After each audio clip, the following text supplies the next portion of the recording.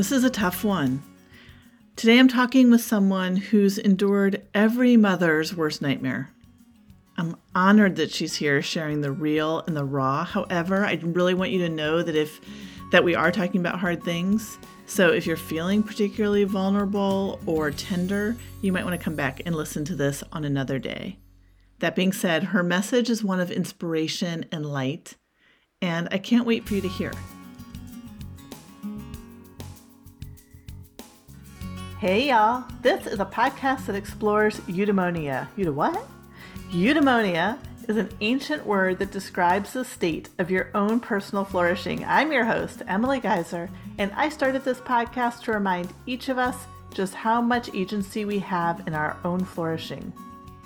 I hope you'll listen with a beginner's mind and walk away with new ideas and inspiration so that you feel not just fine, but radiant and energized. And hey, if you are feeling exhausted, there are a couple of things you can do right now so that you feel better tomorrow. Grab my 3 secrets to end exhaustion. These are the ones no one's telling you on my website, emilygeiser.com, and look forward to more joy and less overwhelm soon. You can grab that at emilygeiser.com, EMILYGEIZER.com. Link is in the show notes.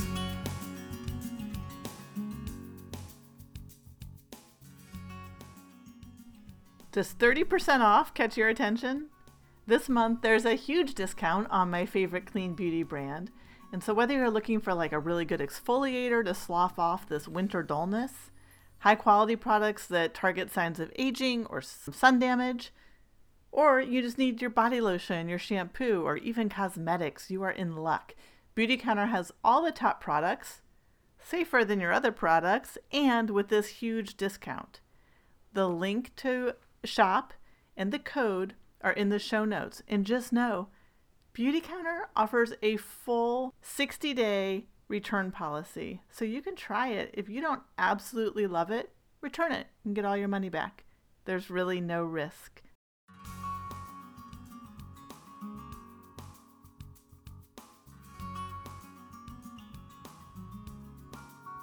Tisha Ensley is a mom of an angel child and 3 children here on Earth. She's been married to her high school sweetheart for 23 years. Tisha grew up as an Army brat, traveling the U.S., and currently lives in Texas. She's been in the real estate business for 19 years and just recently stepped away to pursue her own healing and helping others get through loss and trauma by creating and launching her podcast called Permission to Live. Stick around to the end because Tisha inspired me to bring back one of my popular programs, and I'm going to offer it to you for free. Tisha, welcome. Thank you for being here and sharing your story and your process since then. It's really brave of you.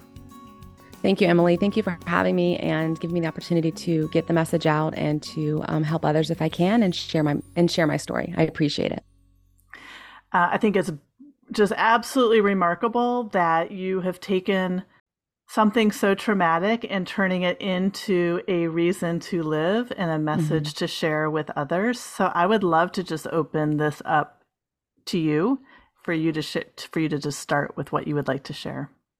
Yeah, thank you. So I lost my son. We lost our son December 6th of 2021. So it's been a year and I've been so kind of used to, I guess, in the past year saying last December, and I have to now say the year. So I can't believe it's been a year already, but we lost him. He was 23 years old, a beautiful, blue-eyed, loving, caring kid. And he unfortunately, through life, fell into addiction. And he was actually in active recovery in December. He had been in active recovery since September. And he, as a lot of stories of people who are in addiction or active recovery, he relapsed. And his drug of choice was Oxy.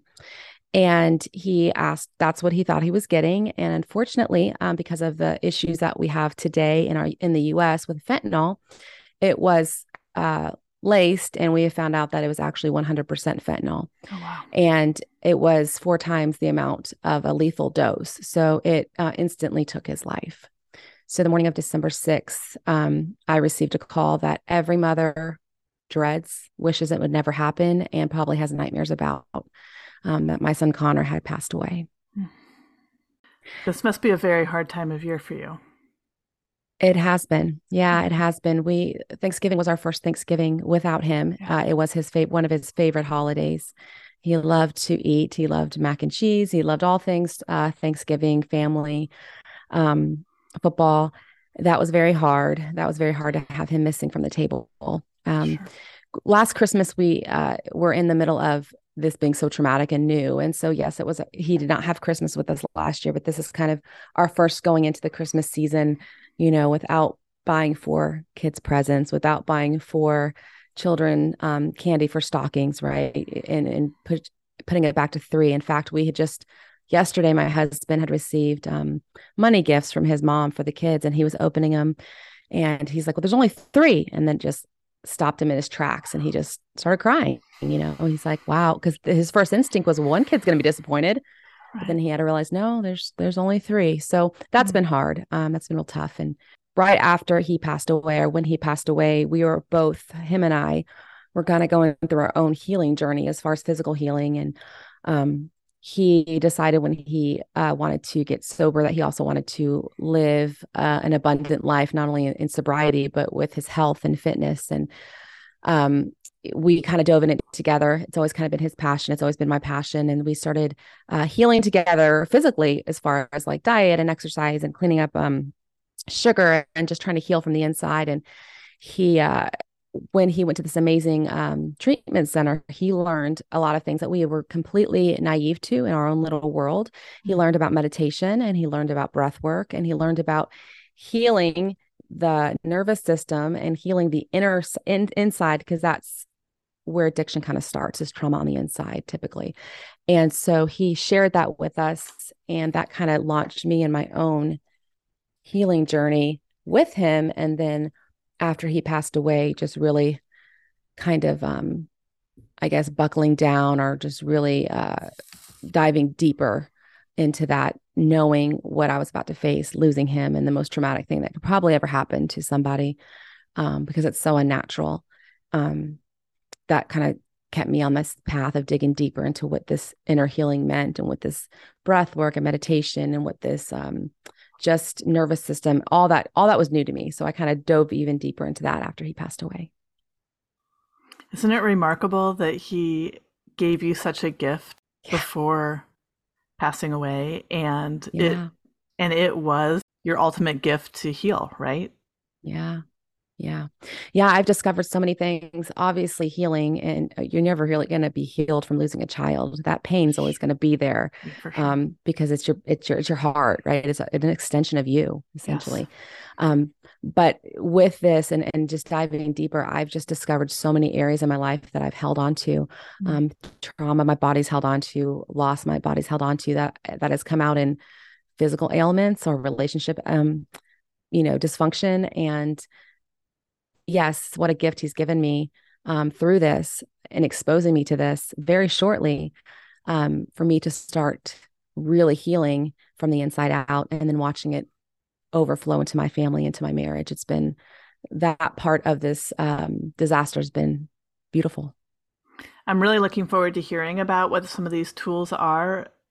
And it's just so profound that you had them, so that these gifts also, like you're saying, bled over into your family, right? Like you were able to show up and continue living your life for your other children. Mm-hmm. Yeah, that was very important to me. I mean, they've been through so much trauma themselves. And I remember when this happened, the first thing I thought of is, I can't subject them to any more trauma because of my own weakness or selfishness. That's not fair for them. And this is already going to be tough enough, especially the ages they were, 14, 18, and 20. I mean, it's hard enough to process this type of loss in your 40s, a child who's trying to discover who they even are. That is going to be a tough road for them. And I didn't want to contribute to that. And that's kind of why hunkered down and started really diving into how I can be the healthiest version of myself in this loss. And I'm curious if like this process started December 7th for you, or if you had this time for just grieving and hitting true rock bottom before you kind of clawed your way out. Yeah, the healing started before, and so that was mostly learning about what we put into our bodies Mm-hmm. has a direct reflection on our mental health. Yes. So we started this journey, Connor and I did, of like no sugar. Well, I stopped alcohol because I was trying to help his sobriety, and I'm like, well, if I want to lose weight, drinking alcohol with all the sugar is probably not it's probably going to counteract what I'm doing. So I gave that up for that reason. And then to help his sobriety and to support him. So when he came over the house, it wasn't there. We weren't partaking in it. But then learning, researching what sugar does to your body and what how it affects your mental health and how we're over sugared. And then, going get my blood work done and learning about my fatty liver and learning about my, borderline pre-diabetes and how that affects you mentally. And so I was already on this eating cleaner and kind of cleaning out my body Mm-hmm. when all this happened. So I really think that at the beginning was really helped me wake up, get up and get out of bed. We were also in the midst of the holidays and I knew I had to. So I think that really helped me not, I knew that I already taken alcohol out of my lifestyle. And so I knew going there, one, was not good for the sugars in my health, but two, it probably would open up a really bad door. Yeah. It's trauma can, I have learned now trauma can actually trigger maybe some borderline addiction or borderline issue, right? And so I just knew my family history that doing that would just be devastating and it probably wouldn't stop because I didn't want to be in pain and alcohol is going to, mask that for a little Doesn't bit. help most. Yeah. Yeah. Yeah. So when he passed, it was of course just mass chaos in the holidays, and we had just some tremendous help and friends and family really come and support us.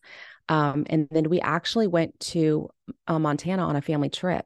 We had planned this before Connor passed away. Every other year, once the kids got older, we decided no presents trip, and we were planning this amazing trip to Montana. Connor was very excited. He loves the mountains. He loves snow. We had this snowboarding, days and this sleigh ride and this snowmobiling trip. I mean, we had it all planned out. And so when this happened, I asked the kids, I'm like, what do you want to do? Do you want to just cancel it? And they all wanted to go. They said Connor would want us to go. And we were able to get some of his ashes and sprinkle them and bring with us. And so that was very healing. And so, I think because we had all that, I mean, we had his service and 3 days later we flew out to Montana, celebrated Christmas there. We actually had both our parents. So I had my mom and my husband had his mom, and that was very healing for us. And then we got back and the new year started and I had to go back to work. Wow. So that's when I started diving deep. I don't think that there was ever this like spiral, hit rock bottom. And then I had to pick myself up. I think it was days. There were days that there were good days, and there's days that I couldn't get out of bed, maybe once or twice. I couldn't function. But I just kept digging and I kept learning these tools. Right away, I discovered breath work. I discovered meditation right away. And that helped, I think, really regulate my nervous system and help calm me so I could function. Amazing. Yeah. So simple, so easy for us to access all the time for free, right? Mm-hmm, mm-hmm. Okay, so tell me about your breathwork practice. Tell me what you did initially. So the first time I ever heard about it was Connor was in treatment and we did like a parents weekend. And so they were telling us what they're teaching our loved ones. And one of it was breath work and box breathing. And so they actually had us participate in that so we could see how our bodies felt. And they had a psychologist on there that explained the nervous system and trauma and what it does and how we need to regulate and how we operate in our true self when we're in our regulated state. And so that was all new to me and very, very profound. And it made total sense and self-reflection. I'm like, wow, I do act when I am elevated. I react, I don't respond. And so they had us do the breathwork practice. And right away, Emily, I noticed right away, I'm like, wow, I could feel my heart rate just totally calm down. And I'm usually an amped up kind of high energy person. And I was just like at rest. And I was like, that's fantastic if that works for them. Right. At that Yeah. point, I didn't think I needed it, Right. but these our loved ones that are trying to heal. So when Connor passed away, I had to go right back to work. And typically on my way to work, I always talked to him. He loved talking on the phone with me, or I listened to music, and I would always send him songs, like encouraging songs. Connor, listen to this. Connor, you can be this, listen to this. Well, I found myself not able to, one, listen to any music. It would just devastate me. And I was in sales. And so I couldn't cry on the way to work. I had to be very poised. I was in, custom home sales. And so I had to have an appearance. And so I just started listening to podcasts. And the only thing I could think of was healing through breath work. It was working for Connor, it was working for these people. And so I started listening to podcasts about breathwork healing and meditation. And now what that went into is I just downloaded the simple app of meditation, and I started this like introductory to meditation. And it's like 5 minutes and then 6 minutes and then 7 minutes, and just doing that every morning. Then I found a beautiful person who did retreats and went on this beautiful retreat in August and really did a true hour-long activating breath work session that actually activated my nervous system on purpose to move some trauma that I didn't know have, to move that energy through me. I've done that probably, I don't know, 5 or 6 times since then. That's beautiful. That really helps move that trauma through my body. Yeah, that's really been helpful and impactful as well. So now that you have gotten in touch with your own nervous system, which in my experience is a process, it's like getting to know someone, Yeah.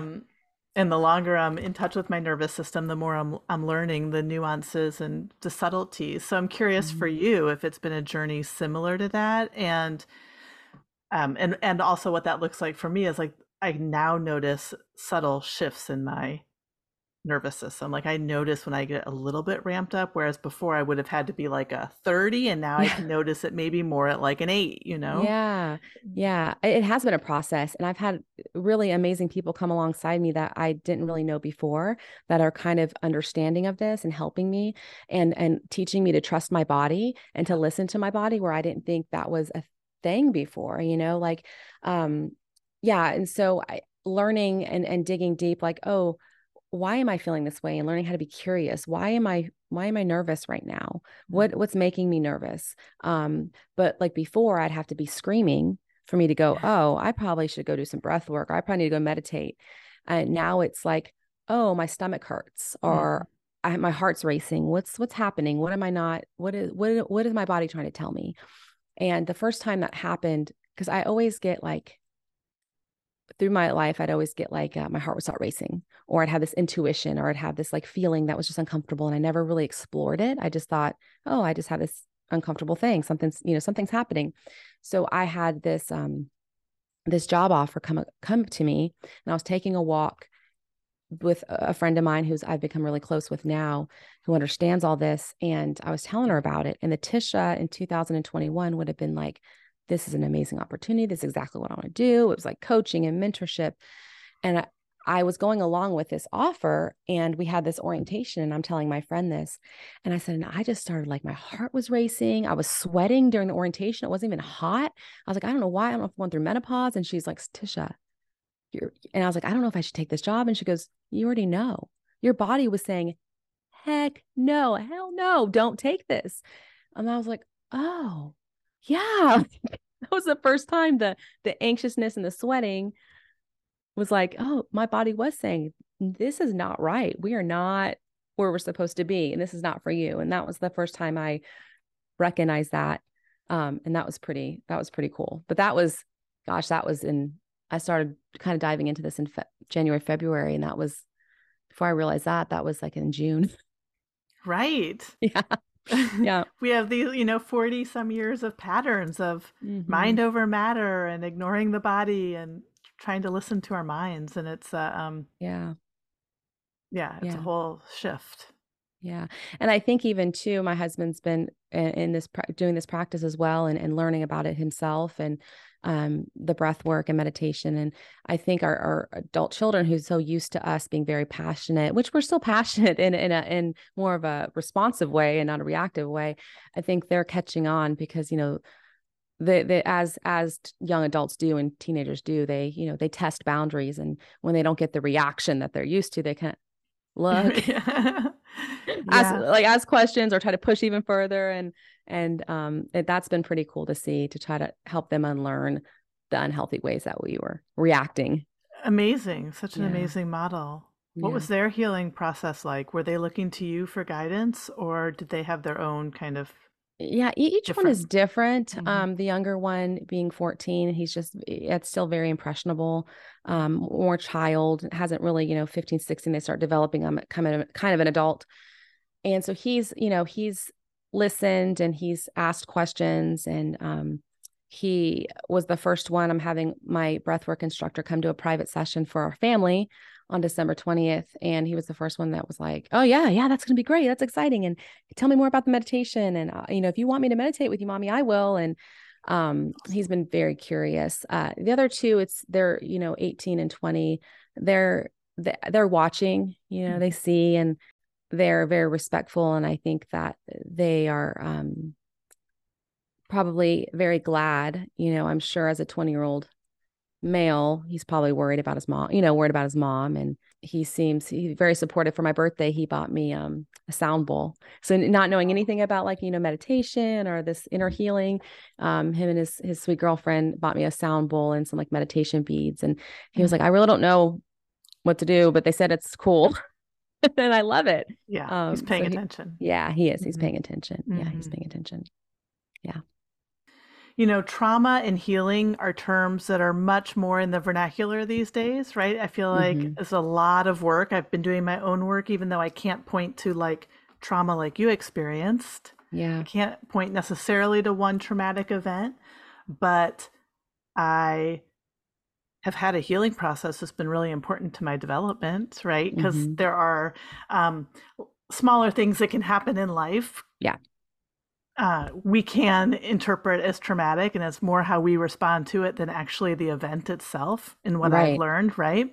So I think as people are hearing about all this healing and trauma, and that's obviously you've gone through something that's very clearly traumatic. What is your, I guess, do you have advice for people? Do you feel like the work that you're doing is necessary work for everybody, regardless of what they've been through in life?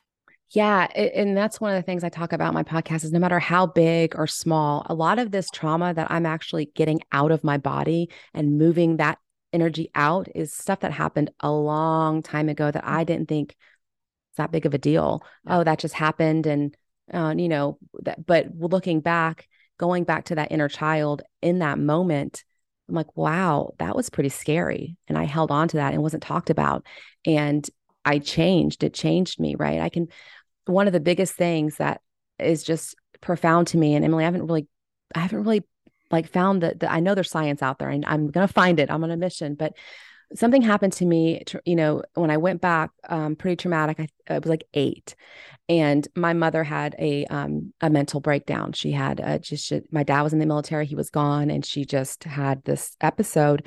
And it was me, and I had 3 siblings. My brother was older and he was pacing. The ambulance had to come get her out of our house and remove her. No family was around, and I was comforting my younger brother and my younger sister. And I remember being terrified because nobody was comforting me. I was 8. My dad didn't come home from the field. No one talked about it. No one made me feel safe. And I was so worried about my mom. I was very close to my mother, and she just had, just had a breakdown, and it was scary. And I remember at that moment in my life, when I look back on my weight, something changed in me. When I was born a teeny little tiny thing. I'm 5'2".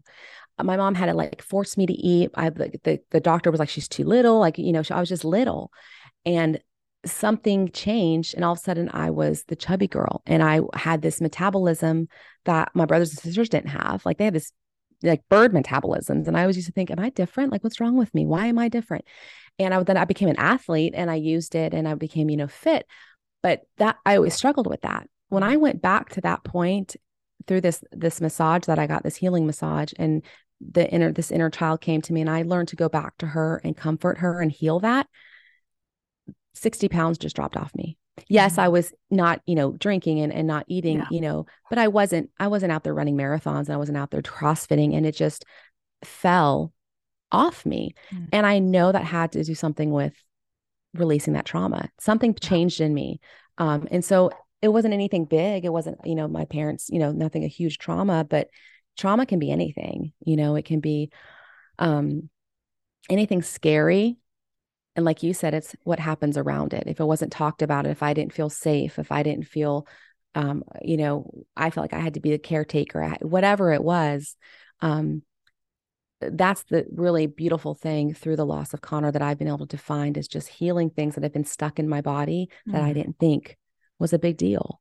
And healing from that and being able to talk about it and be able to go back to that little girl and comfort her and show her grace. And so I believe everybody, nobody has a perfect life. This world is full of, good things, beautiful things, but bad things, things that we all do the best we can. And I know my parents, they're beautiful. They did the best they can with what they know. I did the best I can. And I know for certain, I'm sure my children have had some traumatic experiences in their childhood, because I'm not a perfect person. Yeah. And so anybody, I think, can benefit. And, when we grow up, we're put in a box. The society tells us you have to grow up and go to work, pay bills, and die. Go to work, pay bills, and die. And that's not what we were created. We were created to play, and we were created to share joy. And no one plays anymore. Nobody laughs. Adults are so serious, and that's not living. That's not what we're created to do. We're created to run and play and dance. And somewhere along the line, we lose that. And so for someone to go back and find where they lost that and heal that, I feel is just so important. Do you feel joy these days? I do. Wow. I do. I learned duality. I learned at this retreat. I heard about the word. Someone said it and I was like, what is that? I'm always asking questions. I'm like, excuse me, you just said something. I have no idea what you just said. And they explained to me what duality meant. And with that, I learned that I'm not going to suffer forever.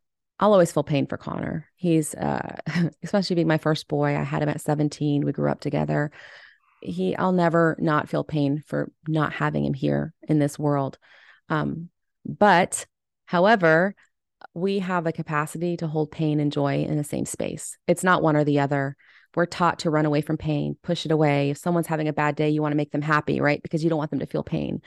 I've learned that we have both and we're capable of both. And I can feel pain of not having him here with me, and joy that I'm living and I have beautiful kids and it's sunny outside and I can go play and I can go in my pool or I can, dance. And so for a few months, well, probably the first half of the year, I thought I can't feel joy because that means I'm not sad. So in August, when I went to that beautiful retreat and I learned that I could hold both, was a pivotal, it made me feel that I'm going to make it and I'm going to live. I'm going to live until I'm not, until it's my time to go. And there's no guilt in that because I can hold both of those feelings in the same heart. And that's what I do. I love that. Do you remember the first time you felt joy after Connor's passing? Let me think about that. Yeah, I can. Or allowed yourself to feel joy? Feel without the guilt. Yeah. Mm-hmm. It probably was in Colorado in the mountains. I love nature. I feel Connor in nature. He was born in Colorado. He was our Colorado baby, and he was always drawn to go back, always loved the snow, always just a rustic, what you would picture a Colorado boy looking like, a young man looking like. And we were hiking and it was our first day. This is before I learned about duality. We were hiking the first day up a Black Diamond Mountain, pushing ourselves. And I picked up a rock and I just felt him in this nature and I felt him all around me. And I was in these beautiful mountains of Colorado and the weather was beautiful. And I felt him and I just felt him smiling right beside me because I know he would be like grinned up, loving where we're at. And I just felt so much joy, and I didn't feel sad right after. I kept that joy like the whole night. And it was Mm, actually the night we went into our first breathwork session of releasing some trauma. And I ended that breathwork session laughing wow. because I just felt this bubbling of joy. Yeah. You are so beautiful. I wish everybody could see this video because and they can hear it in your voice, but you just radiate this Oh, it's love, but it's just so much light. You radiate so much mm. light. Connor And was thank like, God for your work and for like yeah, living like wanting to bring him into everything that you're doing and for sharing that light because it doesn't not everybody takes that path after such yeah. trauma. Yeah, and he what he when he got out of treatment, he went to this beautiful weekend retreat in the treatment center and really got to shed all his stuff off. And they he at that point reached out to he was a believer and reached out to his God and just gave it all up. And he said he's never felt peace in his life before like he did that weekend. And then he told us that that he really felt in his heart that he was here to heal people and to be a healer. And so when he passed away, I was like, what was that about? Right. But I feel like now I'm his vessel to Yeah. heal. And it will be through him, through his spirit and through his life and love and light, that it wasn't in vain. He is going to No. help heal through me, and I will be that for him. This conversation unfortunately is happening all over this country. Mm, hmm. Yeah. And I'm curious now that you're on this side of it, like what you would say to other parents, maybe both those who are struggling and have kids who are struggling with addiction and those who aren't, and so maybe Mhm. aren't having important Sure. conversations. Yeah, that's a great question. And this is very important to me. And I have, I don't want to live in regrets of things I could have done or should have done. Of I've course. learned so much about this fentanyl crisis, and it's almost like ignorance is bliss. I think if I knew now what I knew when Connor was in active addiction, I probably would have not ever slept. Mm. Um, it's lethal, it's deadly, and there are children who are experimenting like children do. Hey, this we're at a party and a Percocet's here or a Xanax is here, and like children do, they're curious and probably, and if you had a room of 100 people, adults, 85 of them or 90 would say, oh yeah, high school I experimented. Unfortunately, it is being cut and pressed with fentanyl, and it is killing everybody. It's killing all these young people. And so unfortunately, even those who are not struggling with addiction and are just being children and experimenting are dying. So to that, I would speak to parents of just talk to your children about it. Tell them the dangers of it. Tell them it is not fair. It's not fair. When we were in the 90s in high school, it was safe. It was safe to experiment. It wasn't what your parents desired and, put you in bad situations and, Yeah. illegal, but it wasn't going to experiment with a pill was not going to risk taking your life. Mm-hmm. And unfortunately, it's not fair and it's not safe to experiment. And just share the stories. Go on YouTube and look at the fentanyl crisis, and they will have just pictures and pictures and pictures. 100,000 people last year, young, it was at 14 to like 30 lives are lost. It's Wow. 300 a day lives being lost to fentanyl right now. 300 a Wow. day. It's incredible. And so I think just Incredible. talking to them and empathizing with them. Yeah, I get it. You want to experiment. You want to see what's out there, but here, look at all these lives. It's not, you can't. And I know it's not fair and I know it's not safe and or not, fair, but this is the world we live in today. It's not 1990. It's not 2000. Um, it's a crisis right now. It really is. And there was even a story where we live in Texas. And so we're by the border. And so we hear a lot of like border stuff. And there was this family, and they lived down about an hour from the border. And her son went over to Mexico with friends and went to a pharmacy. I've been to Mexico and I've been to the pharmacy, and we have bought stuff that we can't get. We have to get a prescription. I get it, right? Went to a pharmacy to get Percocet. The bottle said Percocet. He took a Percocet, and his mom found him in his room dead. They took the bottle of Percocet from the pharmacy in Mexico and tested it. It was 100% pure fentanyl.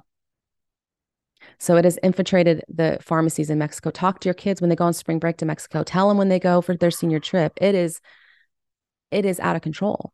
You can't do that anymore. We used to be able to do that, 2 years ago when you go to Mexico, talk to them about that, learn about that. It's scary. It's very scary. To the moms or the families that have a child in addiction, the one thing that I wish I maybe could have offered Connor, I don't know that I would have changed anything, but when you have a child in addiction, there's a lot of shame and there's a lot of fear of what it looks like outside that. And so I would say a conversation that wish I might have had with Connor is, Connor, I'm not saying that I think you're an addict. I'm not saying that I know for sure that you have an addiction problem, because they're going to lie to you. You're going to ask and they're going to say no. I fear that you may. And if you ever get to the point where you are and you're ready to give it up, this is what I have planned. This is what I want to offer you. And for the families, go research the treatment centers. Find 3 treatment centers you would send them to. Find out the cost, find out your insurance information, find out where you would send them to right away, and tell them, I've researched these 3 treatment centers. And then after those 45 days, I would love to send you to a sober living facility, whatever it is. Have a plan laid out for them, right? We plan for our funerals, we plan for college, plan that for them. That way they know if they came to you or if they're done and they want to lay it down, they know what it looks like. It's not this big unknown. Where am I going to go? What's going to happen? They can research it. They can Google it on their phone. Say, this is what I would like to do. So when you're ready, come to me. And this is the plan I have for you. Almost like this is the easy button. I'm done button. They know what it looks like.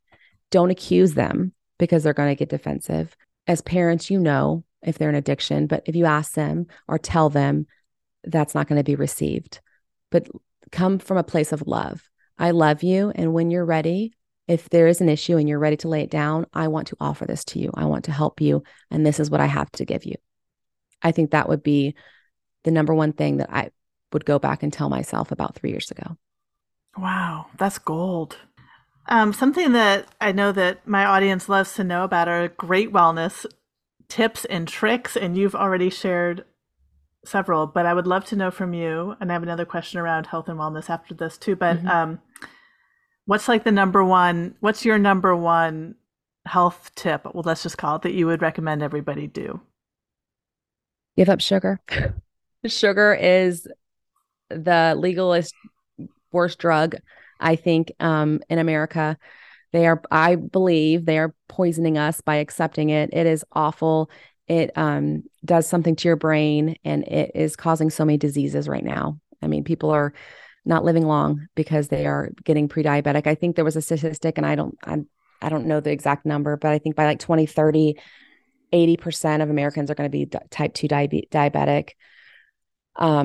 It's hard. It's an addiction. I know when I have a little bit, I'd start craving it again. Just lay it down. Just try your hardest to lay it down. There's alternatives out there. There's natural sweeteners out there you can do that are not artificial, but natural. Don't do artificial, please.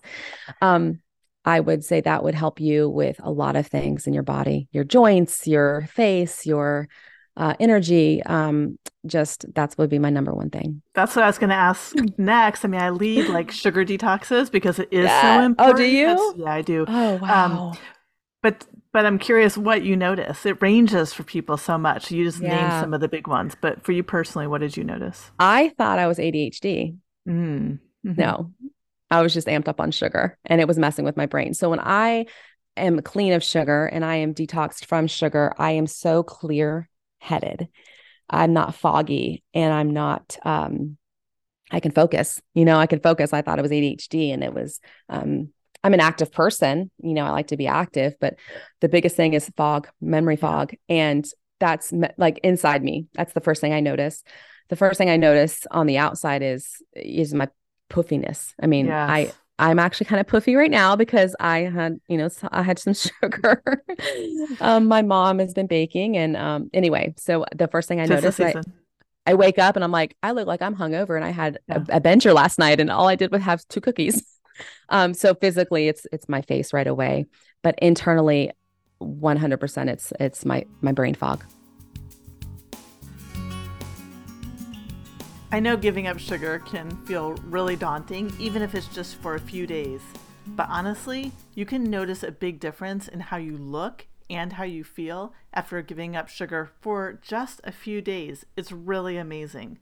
I'm so excited by it that I'm resurrecting one of my most popular programs, and I haven't offered it since 2019, but I am bringing it back, and I'm offering my free online sugar shake-off. This is going to be a 5-day event where we ditch sugar. I have different levels for how intense you want to go with it, and it is going to be a lot of fun. Again, it's free, it's online. The link to sign up is in the show notes. Again, we're not getting started until March. If you sign up now, then I will add you to my email list and I will send you some bonuses so that starting will be easier.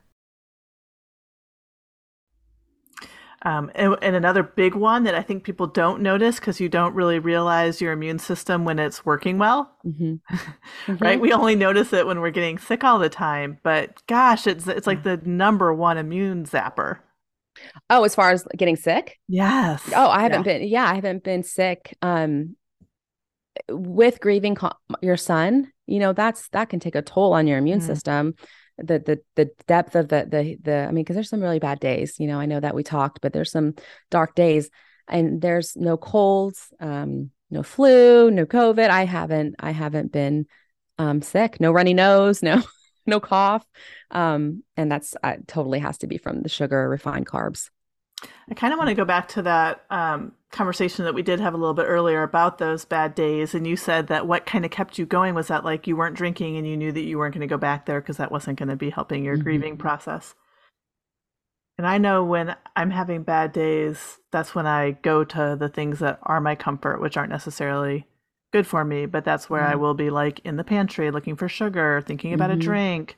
So did you have a lot of, did you have to make rules for yourself, or how did you just kind of stay on a higher path around that? I think learning the different tools. They're the really dark days, like in the winter time, early on when it was winter, I discovered cold plunging. And so if I woke up just really, really dark, I knew that I had to do some good breath work sessions, maybe meditate 10 minutes and then go cold plunge. Cold plunging, I think, really saved me last winter. It really helped me. And I know there's science behind it. I've read a little bit about it, but all I know is when I was doing it, it would help me sleep, and it would help me not go raid the pantry and not go to the liquor store and buy my bottles of wine and start drinking. Yeah.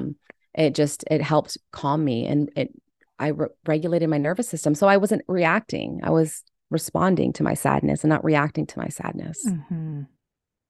Yeah. You were in a space of recognizing it and knowing you needed to care for it rather than run from it. Yeah. And allowing myself to feel this, if I'm having a bad day, of course I'm having a bad day. Yes. It's okay. If I'm crying for 4 hours, of course I'm crying for 4 hours. If I'm, my husband and I are doing counseling together through all this. And, we walked in and we like, yeah, well, we kind of got in an argument. She's like, of course you got in an argument. Like you're about to celebrate the 1 year, death of your son, allowing to that to be okay. I'm going to cry for 2 hours and that's okay. I'm not going to, I don't hardly wear makeup anymore because I cry all the time, and being okay with it, not trying to suppress it, because of course I'm going to cry. Of course I'm going to feel emotion. I miss my kid. Yeah. Yeah. Yeah, I bet.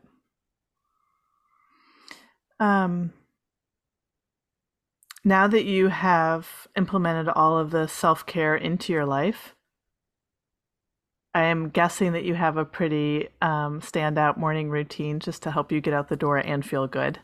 So will you tell us a little bit about if you do and if it's important and what it looks like? It's always my mornings. I've always been a morning person. Mornings have always been pretty important to me. When the kids are younger, it was very important for me. I didn't understand why. Now I know about the nervous system and this practice. I always knew that I had to get up before them and have my coffee and do my reading and journaling before they even got up. And I was a better mom, or go run, do my running before. It made me a better mom. And now I know why. And so getting up before everybody is very important to me. It gives me my alone time that I need. It gives me the Tisha time. Depending on the day, depending on the season, will cold plunge, meditate, have quiet time, have my cup of coffee. It's almost a ritual, my cup of coffee. It's not about the caffeine, because it really doesn't, kind of wakes me up, and not really. I mean, I can drink a cup of coffee and go right back to bed, honestly. But the ritual of something warm and just self-love Mhm. does something for me. So I always make sure that I get up and I have my quiet time and I reflect.